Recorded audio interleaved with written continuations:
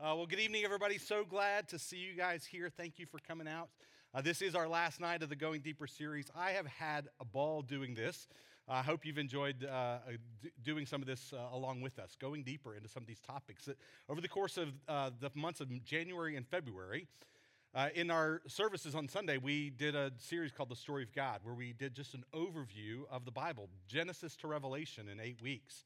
But realize that there's some things that come up when we read the Bible, some of these vexing questions that we got to wrestle with when we read through the scriptures. And so we wanted to create this space where we could go deeper and address some of those questions. And so over the course of these weeks, we've talked about how do we read the creation story. We've talked about things like slavery in the Bible. What is biblical justice? The meaning of the cross, church and culture, then and now. And then we wrap up tonight with a discussion around reading Revelation and how to read Revelation responsibly. Because when we get to the end of the biblical story, we come to this really weird, really bizarre book. And I think a lot of folks, and I think perhaps especially young adults, sort of go, is this for me? Like, is there anything here for me? Is Revelation worth the effort? Sometimes even a sense of, it's scary. I don't want to go there. And I believe that this book is for us. That in fact, this book is one of the most timely books of the New Testament for us, that it has some really, really important things to say to us. And so in order to try to help kind of make that case, I thought how better than to invite a friend who is actually a young adult to talk about the relevance of the book of Revelation for young adults in particular, for all of us as followers of Christ in our contemporary 21st century North American context. And so I'm thrilled tonight to have Caitlin Chess, who is here with us. Caitlin is a first-year PhD student in political theology at Duke Divinity School, and she's a graduate of Dallas Seminary, was a student of mine there. She is the author of The Liturgy of Politics that brings together focusing on spiritual formation and our political engagement. We're going to talk a little bit more about that in a little bit, and I think, in fact, going to give away a few copies of that book here tonight. You may know her from her presence on Twitter. She's a great Twitter follow if you're not already following her. Or you may know her from her participation in the Holy Post podcast with Phil Vischer. She's a regular contributor there. I know her from her first semester at Dallas Seminary. I can remember where she was sitting in my class. And I can remember that the kinds of questions she was asking and the kind of contribution that she was making distinguished her from very early on. And we just connected and hit it off and developed a great relationship. She served as a grader for me, helping support me through teaching that class a number of occasions. And we've just developed a special friendship. She traveled to the Philippines with my wife, Kim, to visit my refuge house, an IBC ministry partner. And then last spring, we parted ways as she headed out to North Carolina to begin her PhD studies. But I'm just so thrilled that Caitlin is here with us tonight. So Caitlin, thanks so much for your willingness to join us. She isn't actually in North Carolina right now. She's actually right now in Wheaton, Illinois, my old stomping grounds. And so hanging out there at a friend's house, but jumping on Zoom with us tonight. So thank you for being a part. And Caitlin, I want to just open it up and I want to do this, you guys, not just to plug what I think is an outstanding book, but actually because it makes a connection to some of the things we're going to talk about tonight. Caitlin's book is called The Liturgy of Politics, and her specialization in her PhD is political theology. And there's a connection here that I think is important for the discussion of the book of Revelation. So I thought maybe, Caitlin, you could begin by just telling us a little bit about the project and kind of what you're trying to do in the book, and then we'll sort of tie it in perhaps later to this discussion of Revelation. But tell us a little bit about the Liturgy of Politics. Yeah. Oh, thanks for that, Dr. Jones. That really just made my day to remember that first semester that I was there with you. So this book is really about, as you said, the intersection of spiritual formation and political engagement. And it was born out of my early semesters at the seminary and recognizing I was learning all of this stuff about the importance of spiritual formation, about our habits and our practices, and the way that the rhythm of our lives shaped both, came and shaped our beliefs, and then the way our beliefs shaped the rhythm of our lives. And yet was seeing the destruction of political idolatry in churches around me and felt like there was a disconnect between those two conversations, that we had a sense of, okay, spiritual formation is not just about my inner personal piety or about my inner sense of calm or well-being, but it has something to do with my life and my community and the way I interact with my neighbors.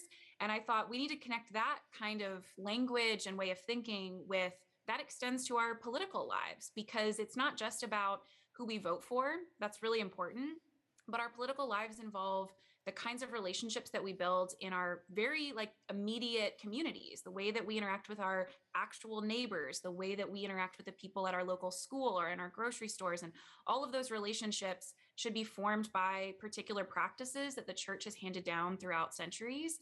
And the end of the book is focused on Revelation as just a way of saying, not only is this an incredible resource for thinking about our political lives, and we can talk more about that, but also just a sense that what the Christian story says about humans and human communities, beginning in Genesis and ending in Revelation, is not just instructive for individual Christians or instructive for Christian churches, but it's instructive for how we live our lives in our entire communities that involve really important political decisions. And if politics includes just what it means to build a life together amongst people who, care about different things, have different needs and desires, and have to coordinate those together to seek a flourishing human life and community, then the end that we are seeking, the end that's described in scripture, should shape the work that we're doing today.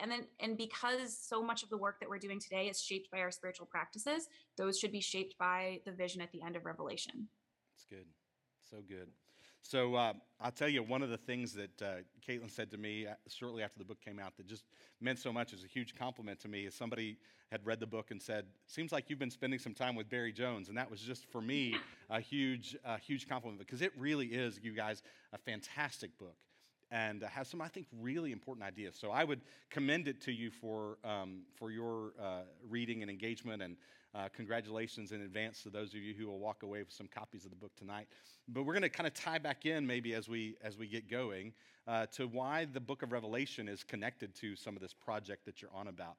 But I thought we'd actually just begin the discussion by talking a little bit about, in order to understand a book like this, especially a really complicated and sometimes, frankly, really bizarre book, is that we have to actually begin by talking about its genre, like the style of writing this is, and its audience. Who's it written to? And I think we actually see some of that right here in the beginning, the opening verses. And so I want to just read, if you have your Bible, you can read along with me. I want to read the first 11 verses, and then Caitlin and I kind of talk a little bit about, bounce back and forth on what we see here in terms of what this tells us about what kind of book this is, who it is for, and what it's trying to do. Okay? So listen to these words in the opening verses of the book of Revelation.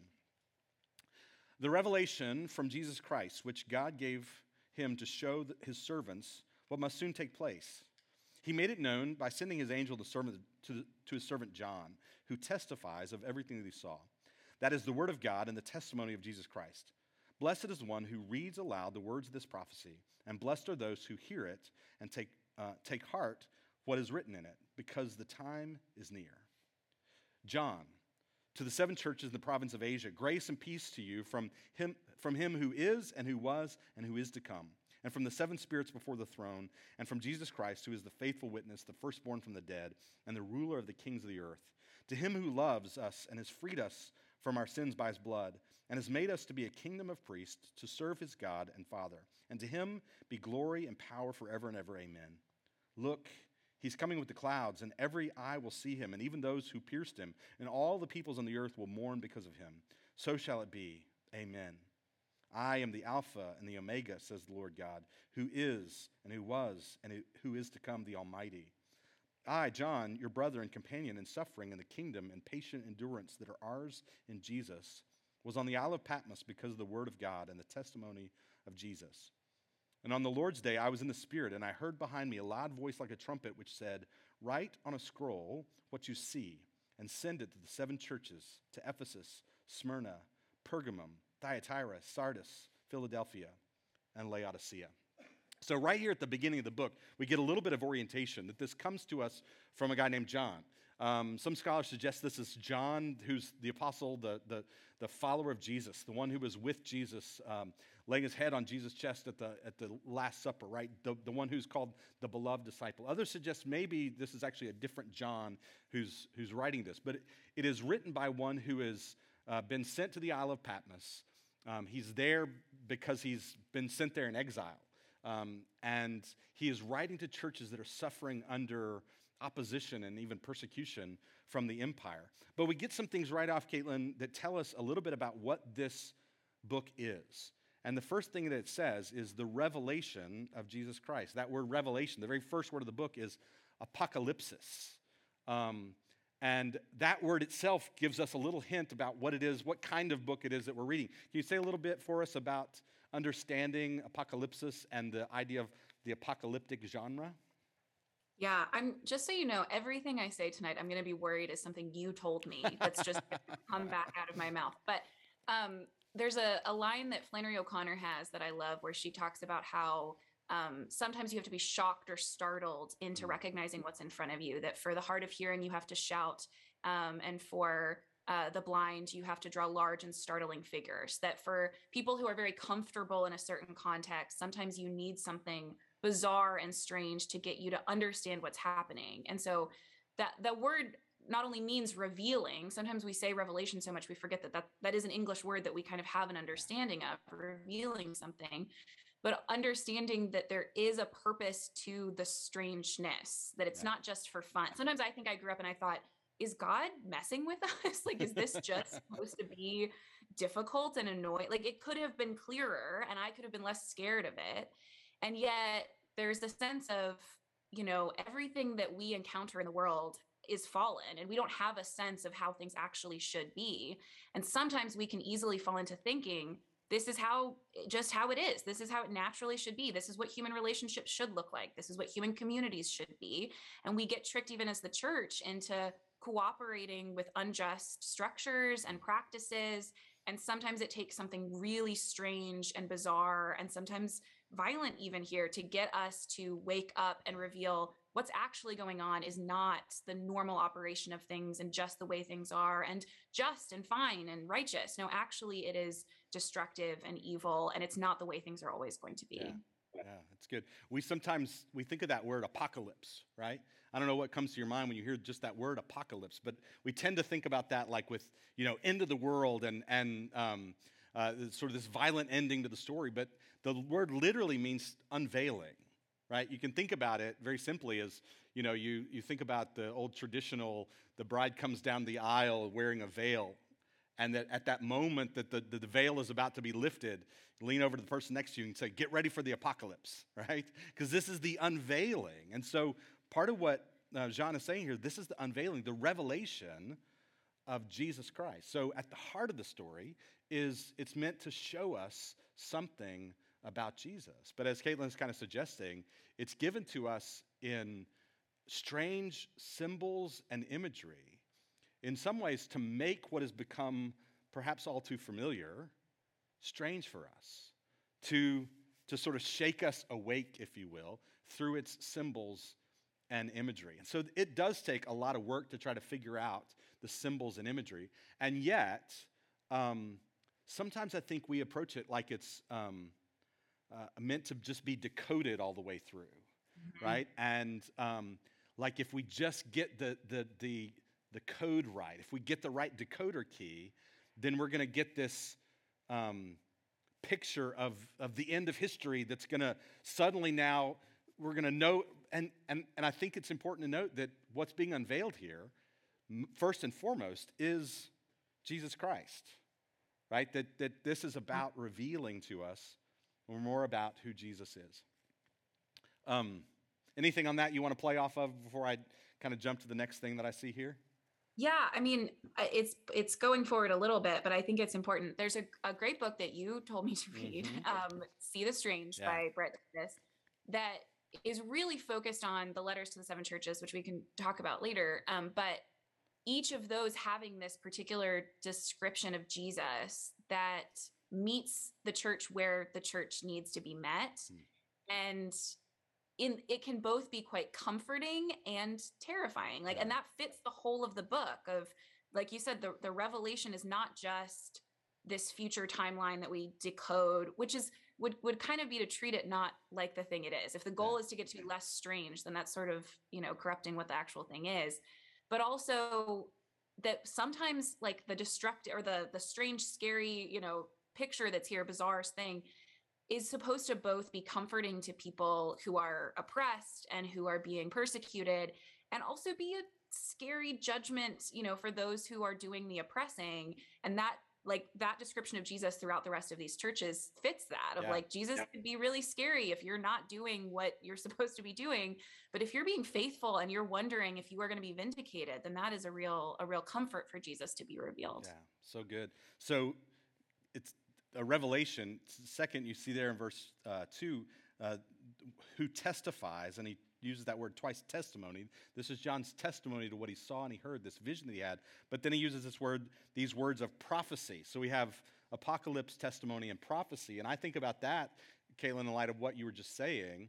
Again, we tend to think about the word prophecy as though it's just about telling the future, right? So as though this is just about telling the future. And yet, when you look at what the nature of biblical prophecy, oftentimes at the heart of prophecy in the Bible are words of comfort to those who are suffering and words of confrontation to those who are practicing injustice or idolatry.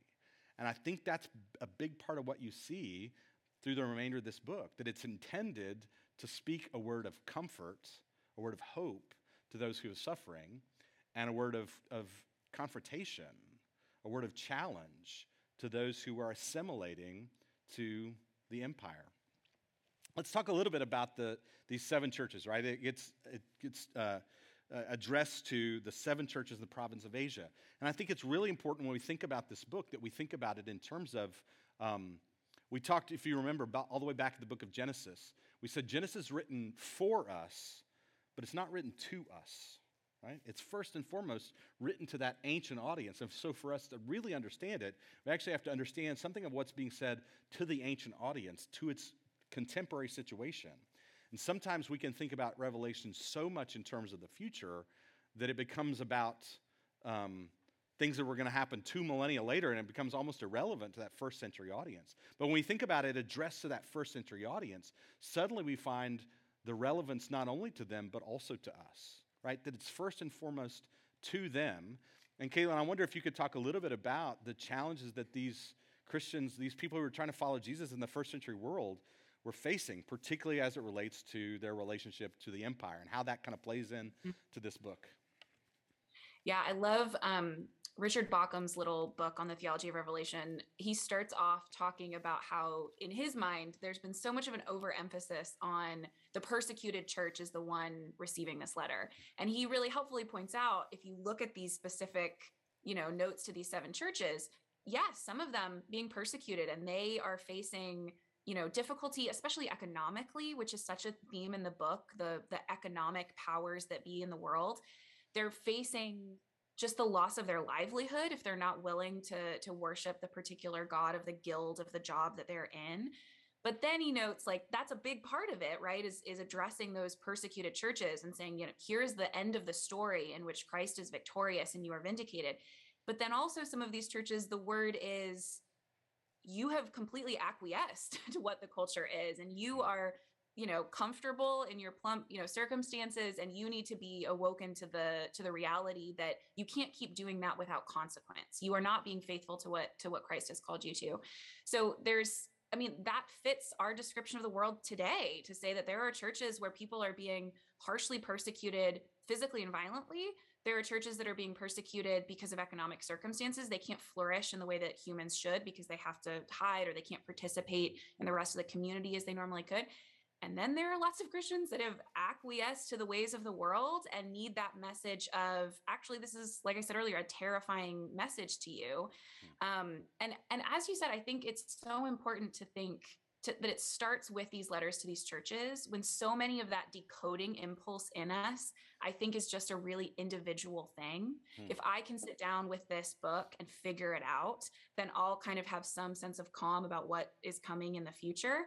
Instead of realizing, not only is this written to these churches, this is a circulating letter to go to all these places, but that sets the context of both the frightening things and the comforting things of this book in the context of the local community of the church, that we continue to belong to that tradition and heritage. And in a very real sense, like, one of the beautiful things about Scripture, like, we are, in the same community as these people that are receiving this message, to say that that's how something this strange should be interpreted as well as received, is in a community. I don't need to decode it myself. I exist within a bunch of people with a bunch of different concerns. I exist in the global church today that has both persecution and acquiescence, and my understanding of this needs to be shaped by that reality first. That's good. That's good. Yeah, so I had written down in my notes these two ideas that you're hitting on there. So these churches, John is writing to address the way in which these churches live within the ancient Roman Empire, and that there are sort of these two-sided, these twin dangers that he's writing to address. One is the opposition from the empire, and the other is assimilation to the empire. Right? That some of these churches are experiencing the empire's opposition, and I think sometimes for us as Christians in North America today, we can sort of too quickly, I think you were sort of even hinting at this, too quickly identify with the opposition side of things, right? The world is out to get us. We can have a kind of persecution complex. And I think we have to be very careful, especially when we think about the kind of opposition that the church is facing around the world, right? When we think about that word persecution, I think we have to acknowledge that that's a word that we ought not use too lightly to talk about the dynamics of Christians in North America, because there are Christians around the world who are suffering immense persecution. And so when they say happy holidays when you pick up your coffee, like that's just a totally different thing than persecution compared to what's happening around the world. So we can so quickly sometimes identify with that experience of opposition. And yet I think one of the things that we need to be very, very aware of, and that this book helps us to be aware of, is that idea of assimilation, the way in which we can so easily become assimilated to empire, so assimilated to the culture around us, the cultural norms around us. I don't know if you want to elaborate on that at all, if that kind of even ties into some of the things that you're doing in the book. Yeah, I mean, I think one of the things that's become even more important to me, what I have been kind of focusing my studies on this first year and will continue to, is particularly how we read scripture for political purposes. And something that I think I didn't hear enough in church growing up was we have to be able to critically examine where we see ourselves in the text, because we do just naturally put ourselves in some kind of position. And we so frequently put ourselves in the position of the one who is persecuted or oppressed, or the person who's the good guy. Like we're the one helping the person who's in need, of course, but we don't often put ourselves in the position of, most of the time, the people of God who are being criticized in the prophets, who Jesus is calling out. And so, especially in a place like this, especially with the letters to the 7 churches, thinking, if I too easily hear the lines of comfort to faithful Christians and go, oh, I can take that without any, critical examination, which might be right. Maybe that's the situation. Like maybe that is the word you need to hear, but just being more self-reflective individually, and also in your community of, have I been too quick to find myself in a place in the story that I am not really in? And if I missed the message, as you've said, to those who are assimilating, because I assume that's not my role in this story, but maybe it is. Yeah, that's good. That's good. I think we'll pick up on some of those thoughts as we continue moving through. But one of the other things I want to make sure that we hit in this kind of these opening verses, I love what he says in verse 9, where he says, I, John, your brother and companion in the suffering, kingdom, and patient endurance that are ours in Jesus. And I just think that's really interesting kind of grouping of terms, right? We're companions in suffering, companions in the kingdom, and companions in patient endurance. That last word, patient endurance, is a big New Testament theme. The word there is this word hupomone. Mone is a weight, and hupo is under. So it's a picture word of bearing up under a weight. And this is part of the Christian life, right? Is that we're called to be those who bear up under the weight of this life, of the struggles and suffering of this world. Anything that you kind of catch in the significance of those words as it relates to sort of setting up what's happening in the rest of the book? Suffering, kingdom, and patient endurance. Yeah, I think there's also, we have a tendency to kind of land on one end of this or the other, to be really focused on suffering and endurance, or to be really triumphalistic and focused on the, brother and companion in the kingdom. Like, we're doing all the things and we've got, and I love that all of those are just together. There's not like, there's a moment of this and a moment of that. We move from one to the other. Like, we start in suffering and then we move to the kingdom. It's like, no, there's suffering and there's kingdom, and then there's more suffering, and then there's and until the very end, they're all going to be caught up with each other. And that's just, and there's something really difficult about that, but there's also some hope in knowing, if I feel like I've gotten a glimpse of the kingdom and then afterwards there's suffering, that doesn't mean I've regressed. We're just all, bound up in all of those things together until Christ returns. That's good. So book is 22 chapters. We've read the first 11 verses. We're going to jump to the end in a minute, but we obviously can't possibly cover everything in between the beginning and the end. But one of the things that, as you work your way through a book like this, to be aware of is some of the themes that emerge. Caitlin mentioned earlier a great book. I do think if you're going to study Revelation, if you're going to work through this on your own, it's good to have guides to help you along the way. And the book that she mentioned by Brett Davis called See the Strange, The Gospel According to Revelation, is a wonderful guide to kind of walk through just piece by piece through this story. But Caitlin, I wonder if you can think about with us some of the themes that emerge from the book, and particularly as you think about those themes, again, what's the relevance of those themes for us today, right? How do we see the connection between what's going on in this weird old book and our lives today? What do you see? Yeah, I think that's such a helpful way to think about it, because, we should be looking to books like that one to help us. But also, if you are just like immersing yourself in reading it, it's helpful to kind of have like just touchstones to be like, I can recognize these kinds of things. And one of those things I think is, the comforting one of those themes is just the reign of God, both in the midst of real suffering and injustice, and then really triumphant in the ultimate end. And one of the places I love this is in chapter 5. There's a very beginning of chapter 5, this kind of moment where you can hear the expectation of people. It says in verse 2, "Who is worthy to break the seals and open the scroll? But no one in heaven or on earth or under the earth could open the scroll." One of the elders said, this is in verse 5, one of the elders said, "Do not weep. See, the Lion of the tribe of Judah, the Root of David, has triumphed. He is able to open the scroll and its 7 seals." And when I read that, I feel, especially if I was in a really difficult, persecuted moment, thinking, okay, here is the triumphant moment. Here's a picture of the reign of God in my broken world. And then it enters into this description of the Lamb who has been slain.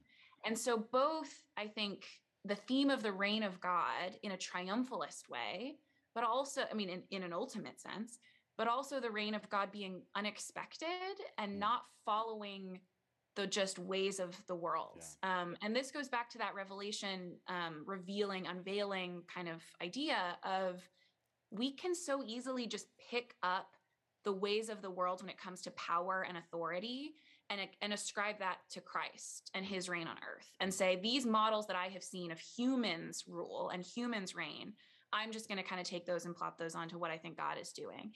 And that constant unexpected description of the reign of God as a comfort, like, it is really like yes, ultimately these powers and principalities are just, they've already been defeated. We're just in the last stages. They're groaning, but they are ultimately going to just die. But also that reign doesn't look the way that I think it would look. It looks like the Lamb who has been slain. And that is comforting in its own way, as people who are struggling or suffering, to know that that's an identification with Christ. Even in this like triumphalist moment, there is still the suffering that Christ understands for people who are going through in their own lives. So good. Yeah. So the conquering lion is the slain lamb. And that really at the heart of this book, I think, is this idea that we are called to live the way of the Lamb, right? In the midst of this messed up, broken, violent world, we are called to live the way of the Lamb, the one whose whole life is characterized by his self-giving, his sacrifice. And as you mentioned, this is this picture that John gets into the throne room of heaven, right? At the center of the universe, right? When the veil is pulled back and you see what's going on at the center of the universe, the throne of God, the God is reigning over this world that he has made. And the one who is on the throne is the slain lamb. And a wonderful word of comfort and challenge to us to remember in the midst of all the stuff that we're enduring in this life, all the things that we face in this life, that at the center of reality is the throne of God. And on the throne of God is the slain lamb. Other themes that sort of strike you as you think about the book? A big one that is relevant to me is just this description of the ways of the world in very religious terms, especially the kind of economic ways of the world. Another book that you recommended to me, Reading Revelation Responsibly, talks about the civil religion that's described here. And I think if you read Revelation with that kind of in mind, of other examples, you could think of this in America. We've seen kind of the syncretism of American patriotism with Christian faith. But we also, I mean, you could see that in all sorts of other cultural contexts where you think, okay, something has gone awry where we have taken on the ways of our culture or our nation and kind of combine them with our faith to make something really messed up. If you read Revelation with that in mind, it is kind of eerie, like the things that are described when it comes to the way that people as human beings are just made to worship something, and they will worship the wrong thing if it's presented to them and their hearts have been, turned towards the wrong thing. And so just seeing that consistent theme of, it's not worship God or do this other thing. It's, there are options for you to worship. And this idolatry happens in economic forms and political forms. And we've described, I think one of the benefits of Revelation describing it in such bizarre ways is that Christians in the first century could see the Roman Empire described in these strange terms, and Christians in the 21st century could see their own countries, not just America, plenty of others where those kinds of syncretistic things are happening, and see this is the path that it leads to. It leads to destruction and idolatry, but also if you think it's going to get you any benefit, ultimately it will not. Those kinds of idolatrous forms of worship will be revealed for what they really are and destroyed. Yeah. This to me is one of the big things that makes Revelation very, very timely, is it is a critique of this tendency to sort of fuse that assimilation of faith and empire. And I do think we find ourselves living through a cultural moment where we're seeing and aware of ways in which that plays out in 21st century North American culture. The tendency of Christian nationalism to merge together Christian faith and conviction with this kind of unhealthy attachment to national identity. You got to talk a little bit about, because you've been tweeting about it or posting on Instagram this Bible that you came across recently, right? That is a kind of artifact of this merging of. Talk a little bit about just some of the things that you've seen as you look through this thing. I forget what it's called, but. Yes, the American Patriots Bible, which I have learned, I was doing some research on this, and there have been many iterations of this particular Bible. There have been, especially from the 60s, 70s on, so many versions of this. There's a women's version of the American Patriots Bible that focuses on women in American history. And I think I'm so glad you brought that up, because it's such a good comparison to what's happening in Revelation in terms of image and emotion. Like, what's being described is not it is this, but it's not just a theological problem in someone's head that they have confused their nation and their God. Instead, what it is sort of an affective, an emotional connection to things. And it comes to us often through images and stories. And so the American Patriots Bible is not just kind of just words of here's a passage from scripture and here's some American history. There's lots of that. But there's also, a depiction of Moses with an American flag next to it, or a depiction of, Jesus next to soldiers on a beat. There's all of these conflations of American patriotic images that most of us, if you have grown up in America, have learned the emotions that come along with that. Even if you didn't necessarily want to, or you had mixed feelings about your country, or But I'm a military kid. I grew up hearing, stories about things and seeing images, and there's a pride that wells up in you, and you kind of fall into a love of this story. And to a certain extent, that isn't bad. People having a certain affection for the people closest to them is a really good, Christian thing. But having it in an idolatrous way is not. And so often that idolatry comes to us in the form of believing wrong stories about the world and having the wrong kinds of emotional responses to things. And that's described in Revelation. And it's so described in this Bible, because even if someone picked it up and went, I don't believe these connections, I don't believe that, I should have this very nationalistic way of thinking. When those images from your faith, those ideas and stories and literal pictures in the book of your faith get juxtaposed with American images that you have all these emotional connections to, it can produce something that you might not have even intended. And it takes a lot of work to undo that kind of emotional attachment too. Yeah. So it's altogether appropriate that we would have an affection for our land, for the people of this land, and for our highest ideals as a land. But when those things get wedded together with our Christian faith, that it becomes difficult to see where the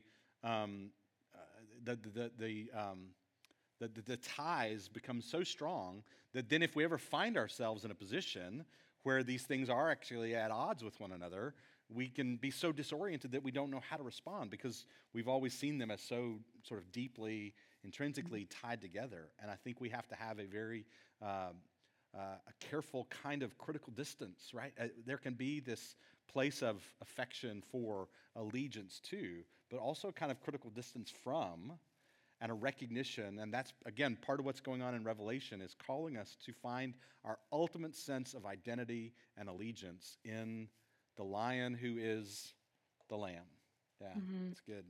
It's good. Anything else around that? We have just a few minutes left in terms of themes, and I just want to focus on a little bit more on kind of the end of the story. I think the only thing I would add too, to just kind of be watching for while you're reading in the middle, is covenant faithfulness of God to his people. Sometimes something else that can happen when we're reading a lot of these passages, especially in a scary moment in time, whether it's happening those early days when, it's been scary for vulnerable people the whole time, but especially in the beginning when it felt like the world is falling apart and what is happening, or now with the situation in Ukraine, feeling like I am scared for what's happening. It can be really easy, and I've seen, people, Christians do this, find passages or verses from this that not only incite kind of fear about what's happening in the future, when this is supposed to be a comforting message, but also that kind of imply that we should be watching for what's happening, because we might unknowingly get kind of conscripted into the wrong side of this battle, instead of understanding both a larger theological point about the perseverance of the saints and God's faithfulness to those that are his own, but that being also a part of the message in Revelation, that God is faithful, yes, in people's suffering, but also is not going to allow them to be led astray by the events that are happening in their world today. That we don't have to come to these texts or to events in our world with that kind of existential fear. We're going to be afraid when things are frightening, when wars could come or when diseases happen. It's natural for us to be afraid of those things, but we don't have to have that kind of existential fear that maybe, if we get a vaccine or if we wear a mask, that we are somehow identifying ourselves with the wrong side of things. That's really to deny the faithfulness of God to his people that's described throughout all those passages. Yeah, that's good. And part of the whole point of the book, in some really important sense, is for us to know how the story ends so that we can persevere in hope, right? That I talk about the idea, what we have here is biblical eschatology. Eschatology is the theology of the last things, the culmination of history. And sometimes people approach that whole subject of eschatology as that decoding project, or figuring out timelines and sequence of events. And I don't think that's the point at all. I think the point of biblical eschatology, pointing to the end of the story, is really two things: hope and ethics. Right? Hope, that is, knowing how the story ends, sustains us through times of struggle and pain and suffering. And the reality is that we will all go through those seasons. right? That we will all endure times of deep pain, of deep suffering. And knowing the end of the story that we're going to read in just a minute gives us a deep sense of hope in the midst of those times. But the other thing is ethics. It's intended to shape the way that we live now, that we're supposed to live now in light of the way that we know the story ends, that we're supposed to figure out what it looks like for us to live now as followers of the slain lamb. So I want to hit one more theme and then actually read some stuff from the very end of the story. And the theme that I want to hit is the way in which the book of Revelation actually gives us the culmination of this, what we talk about around here at IBC, this multi-ethnic vision of God. Caitlin, I think you know this has been a big theme for us as a church over the course of the last couple of years, and you've heard it in my teaching for years even prior to that, but that the Bible from Genesis to Revelation emphasizes this idea of the multi-ethnic vision of God. And I think you see that beautifully portrayed in one passage that I want to look at with you in chapter 7. Revelation chapter 7, beginning in verse 9. It says, "After this I looked, and there before me was a great multitude that no one could count, from every nation, tribe, people, and language, standing before the throne and before the Lamb. They were wearing white robes and holding palm branches in their hands, and they cried out in a loud voice, 'Salvation belongs to our God who sits on the throne and to the Lamb.' And all the angels were standing around the throne and around the elders and the four living creatures, and they fell down on their faces before the throne, and they worshiped God, saying, 'Amen. Praise and glory and wisdom and thanks and honor and power and strength be to our God forever and ever.'" So when John gets this vision of heavenly worship, the vision that God sees, the vision that John sees is this beautiful multi-ethnic vision. Caitlin, you want to elaborate on that at all? Any comments from you on what we see there in Revelation 7? I just want to add one of the other things that's really shaped my reading of Revelation is Richard Mao has this little book on Isaiah where he's talking about the kings, the rulers of the nations bringing their gifts into the New Jerusalem. And it's so aligned with this passage in part because like we could just read that in Isaiah and think, okay, the kings bring like whatever, that's a image that's culturally relevant for them, but not for us. But I think one of the things it's describing is if all of the rulers of these nations, of these different nations with different cultures and backgrounds and everything that kind of defines who they are as a community are bringing their gifts into the New Jerusalem. Like I have this image that is not described in Isaiah, but I have this image of like people bringing the food that they love or people bringing the clothing that they love. Like this image of appropriately perfected and redeemed because all of the things that we do are, impacted by the fall, but like those cultural goods continuing on into eternity as a good gift of the diversity of all humans. And I love when I experience new things in the world today, like when I meet someone who comes from a different background than me and they share something like that with me, it always reminds me of that picture of the kings bringing those gifts into the New Jerusalem. So good. It strikes me, one of the kind of problematic ways that I think sometimes people with good intention approach discussions of race and ethnicity is the idea of color blindness. I don't see color. And I think that the impulse underneath that oftentimes is, again, well-intentioned, like trying to say this, and yet it can actually become really problematic because the Bible sees color. The God made our ethnic and cultural differences. They are part of his design and intention, and they are good. How does John know that this is people from every tribe and nation and people and language? He knows it by what he sees, and he knows it by what he hears. And that he sees this vision of heavenly worship as this beautiful, diverse, multi-ethnic multitude gathered before the throne of God, worshiping him. So this is, I think, the culmination of this multi-ethnic vision that we see from Genesis to Revelation. Part of the reason why we talk so much around here about being a multi-ethnic church is that we want our worship at our church to look more and more like the worship of heaven. Right? Jesus taught us in the Sermon on the Mount, he said, may your kingdom come and your will be done on earth as it is in heaven. And if it's God's will that the worship in heaven is this beautifully diverse, multi-ethnic multitude, for us to pray the Lord's Prayer is to say, God, would you create in us, in our worship, something that looks more and more like the worship of heaven. So let me flip with you to Revelation 21 and a little bit of 22, and we'll wrap this up tonight. Revelation 21, if you caught the last sermon in our series on the story of God, it covered these first 5 verses. And I want to just geek out with you. Can I be Dr. Jones with you for just, you may be going, you've been being Dr. Jones for the last 45 minutes. But I want to geek out with you as it relates specifically to this idea of the multi-ethnic vision of God. These beautiful words from Revelation 21, verse 5. Then I saw a new heaven and a new earth, and the first heaven and the first earth had passed away, and there was no longer any sea. And you can go back and listen to that sermon if you missed it to know why you don't have to be too bummed out about that line about no longer any sea. And I saw the holy city, the new Jerusalem, coming down out of heaven from God, prepared as a bride, beautifully dressed for her husband. And I heard a loud voice from the throne saying, look, God's dwelling place is now among the people, or with the people, and he will dwell with them. They will be his people, and God himself will be with them and be their God. Now, it's that line right there that I want you to catch. They will be his people, and God himself will be with them and be their God. The reason that line is really important here is it's an echo of a line that's repeated multiple times throughout the Old Testament. They will be his people, and God himself will be their God. They will be his people, and God himself will be their God. They will be his people, God himself will be their God. It's over and over and over in the Old Testament.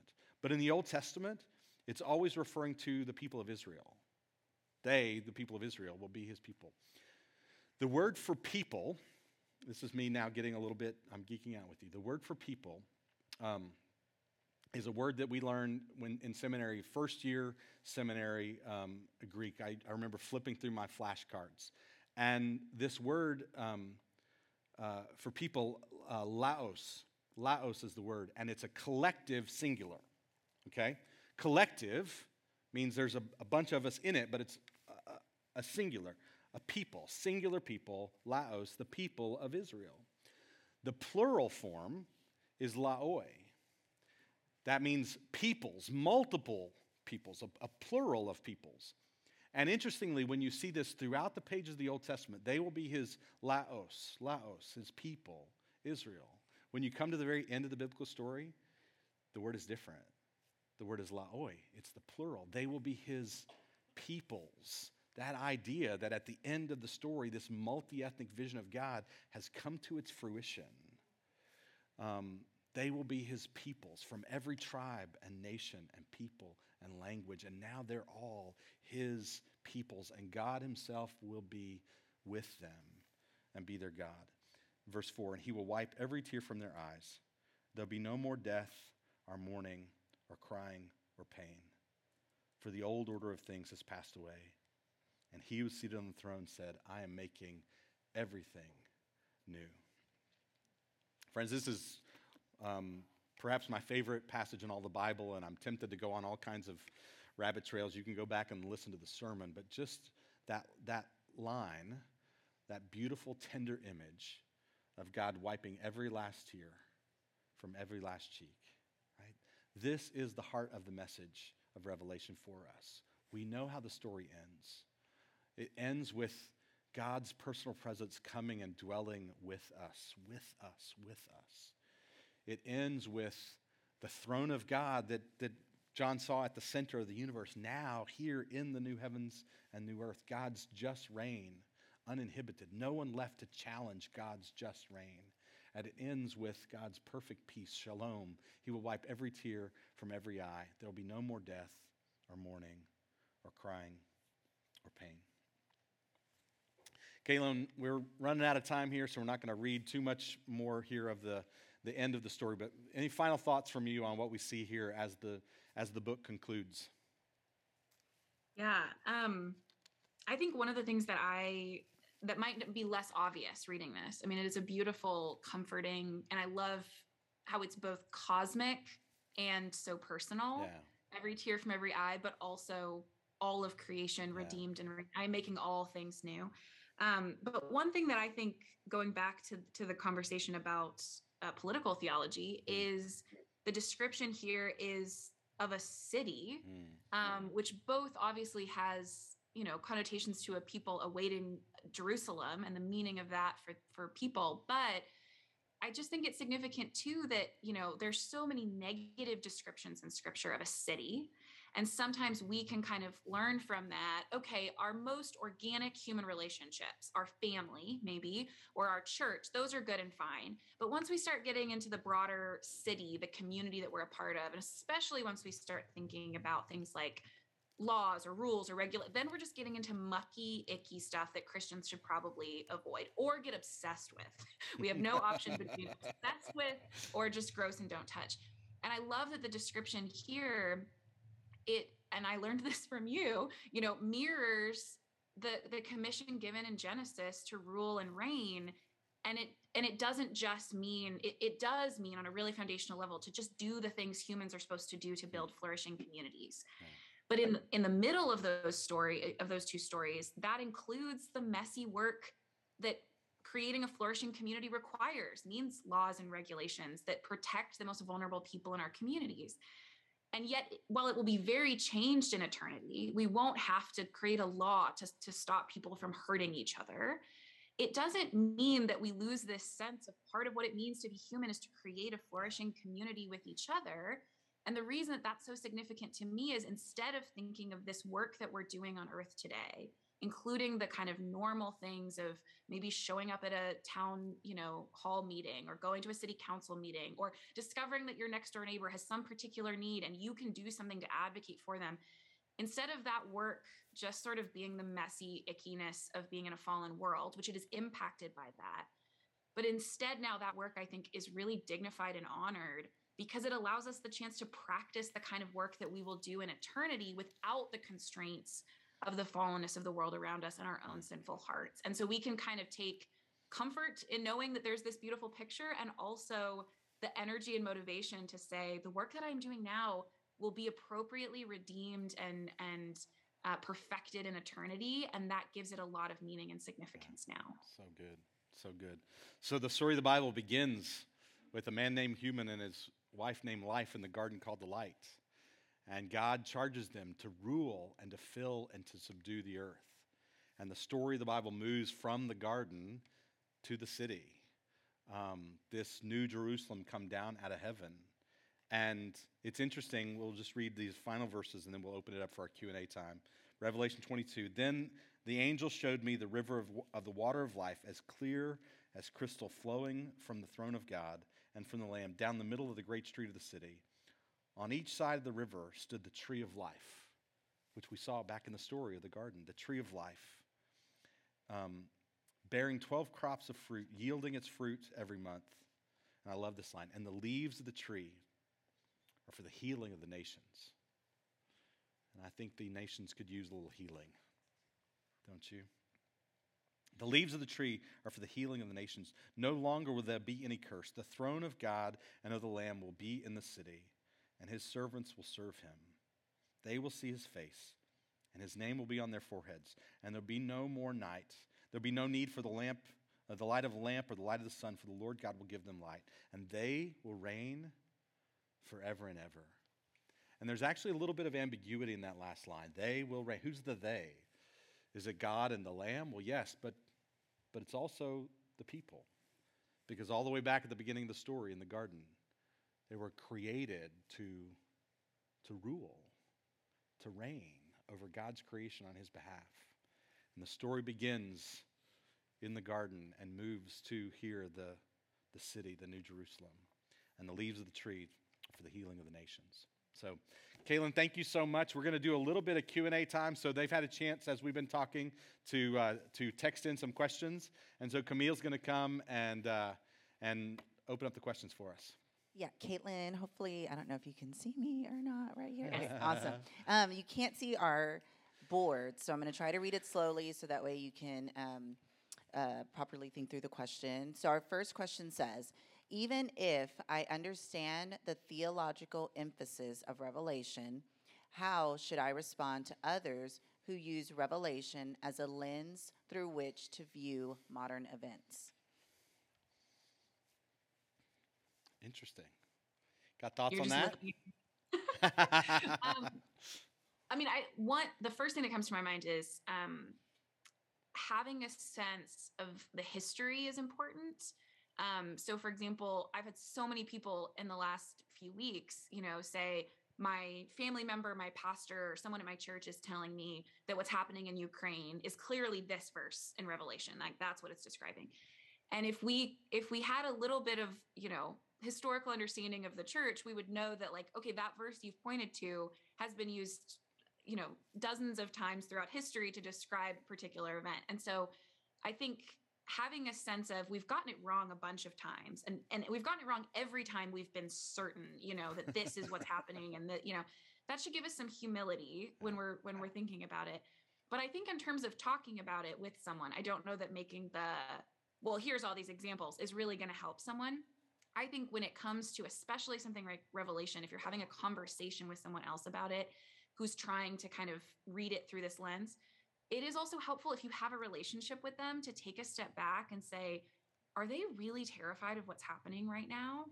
Is there some control they're trying to find in this text? And I want to have the conversation about the theology and what's happening in scripture, but stepping back and also saying, is there something emotionally, personally happening that I need to take time to address? Because if someone is scared, we're not going to have a good conversation about the theology of this. I kind of have to deal with that first. That's good. That's good. Yeah, very good. Thanks. Our next question. Are there elements in this book that we should take literally, or is it all symbols and metaphors, a highly stylized account? You want to talk about that meaning of that Dr. word Jones. literally and how we think about that? Sure. I mean, literally is a weird word. It doesn't really mean anything sometimes. We throw it around a lot. I think so much of what's happening in this book is intended to be a symbol. So for me to treat it seriously is to treat it as a symbol. If I was to say, I really think this monster is doing this, like that wouldn't be to treat the book like what it's supposed to be. And so sometimes we treat literally as a synonym for seriously, or reading scripture literally as if that means we think it has high authority or have a high view of scripture. There are things in this that should be taken literally in the sense of those early letters to the churches. No one needs to kind of get too weird with what's happening there. It's pretty straightforward. This is how you should act, and this is how you're, acting in the wrong kinds of ways. But then when we're getting into all the symbolism stuff, to not read it literally, to read it as it's intended, which is this strange, genre of apocalypse, doesn't mean that what we end up interpreting doesn't apply to our lives. Like it being symbolic doesn't mean it doesn't matter to me. It has. Whoop. Oh. But figuring out It hung up for just a second, but you're back, so you're good. Okay, good. I was like, we made this whole time with no tech issues, but. So I think that's really the question is, am I taking this seriously for the genre that it is? And do I recognize that whether there's something that should be literal or something that should be symbolic, it should obligate me to act in a certain way. I don't get out of anything either way. Yeah. That word literally is a tricky word. Part of what we've been trying to do is help us to read the Bible literarily. Now, I don't mean that merely as the whole thing is just a bunch of images and symbols, but actually reading it as the kind of literature that it is. And what we find is as we study it, it has clues in itself to help us understand the kind of literature that it is. And so the kind of literature that this is apocalyptic literature. And apocalyptic literature employs images and symbols to make points. So, for example, that word literally, it can sometimes be a sort of like a wooden, so there's in the passage that I read early on, there's some reference to the 7 spirits of God. Well, do we read that literally? Right? Does God have 7 spirits? A wooden interpretation would force us to say, well, it says it right there. It must mean God has 7 spirits. What you find, if you pay attention literarily to the way that the apocalyptic genre works, is that numbers work like adjectives, right? So the point in oftentimes the numbers in the book of Revelation isn't so much to count as it is to say, what's it? How's that number functioning? And so the number 7 is a number of perfection, right? And so this is pointing out something about the perfect nature of God. And so I think we have to read the Bible literarily. That doesn't mean we read the whole Bible merely as images and symbols and nice stories, right? It points to concrete realities, but to recognize what kind of literature are we dealing with. So, for example, if you heard the sermon a couple weeks ago, the giant gold cube, like you can read that in very wooden, literal kinds of ways. But if you read literarily, you recognize what's being described there is a giant world-encompassing holy of holies. And that does point to something that is real and a future hope that we can hold on to. But I think we have to be very careful not to say, well, it just means there's this big gold box sticking out the side of the globe. It's pointing to something that's even deeper and richer and truer than that if you read it within the kind of literature that it is. Thanks so much for that. That's really helpful. This question says, I've heard some say that Revelation has already been completely fulfilled, pointing to the fall of Rome and Nero. Is there credibility to that claim? This doesn't seem like the New Jerusalem, meaning our, I guess, current time. You want to? Yeah, I mean, I personally don't find it persuasive to think that the entirety of the book has been, and I don't think almost anyone really seriously treats the whole thing as if it's already happened. And there could be good reasons to read certain parts of it as if it's intending it to kind of describe a particular event that's already happened.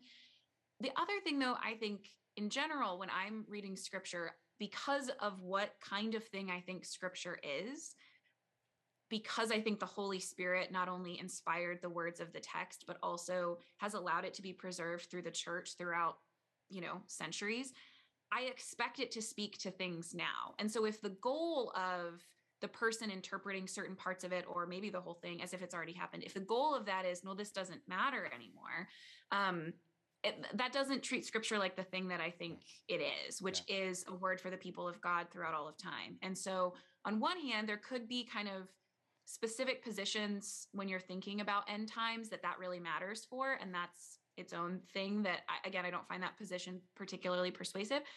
But in terms of just like Christian living, that shouldn't make a huge difference to say that even if parts of this could have described an event that already happened, they also describe how human communities continue to exist and the powers and principalities that continue to impact them. And so it should continue to, impact how I think about my community and my life and the way that I live. That's good. The fancy word for this view is the preterist view. And the idea is that it's all already happened. And it's all about the first century world. And I think part of what I wanted to try to do when we started this was to say, if it's all about the first century world, it's not for us. But if it's all about the future world, then it wasn't for them. But actually, how do we read this as recognizing that it was for them and for us, that it's always timely, that it's always relevant, that it's always got something to say that is a word of both challenge and a word of comfort. So like Caitlin, I don't find that view that says this is all first century, all ancient stuff, has nothing really to do with us. I don't find that persuasive for what actually we find here in the book when we read it as the kind of literature that it is. Okay, we'll do one more. Do you have one more or no? Nope, That's that's it? it for All now. right. Thank you so much, All right. Caitlin, for zooming in with us and spending the evening with us. And thank you, Barry, so much. Absolutely.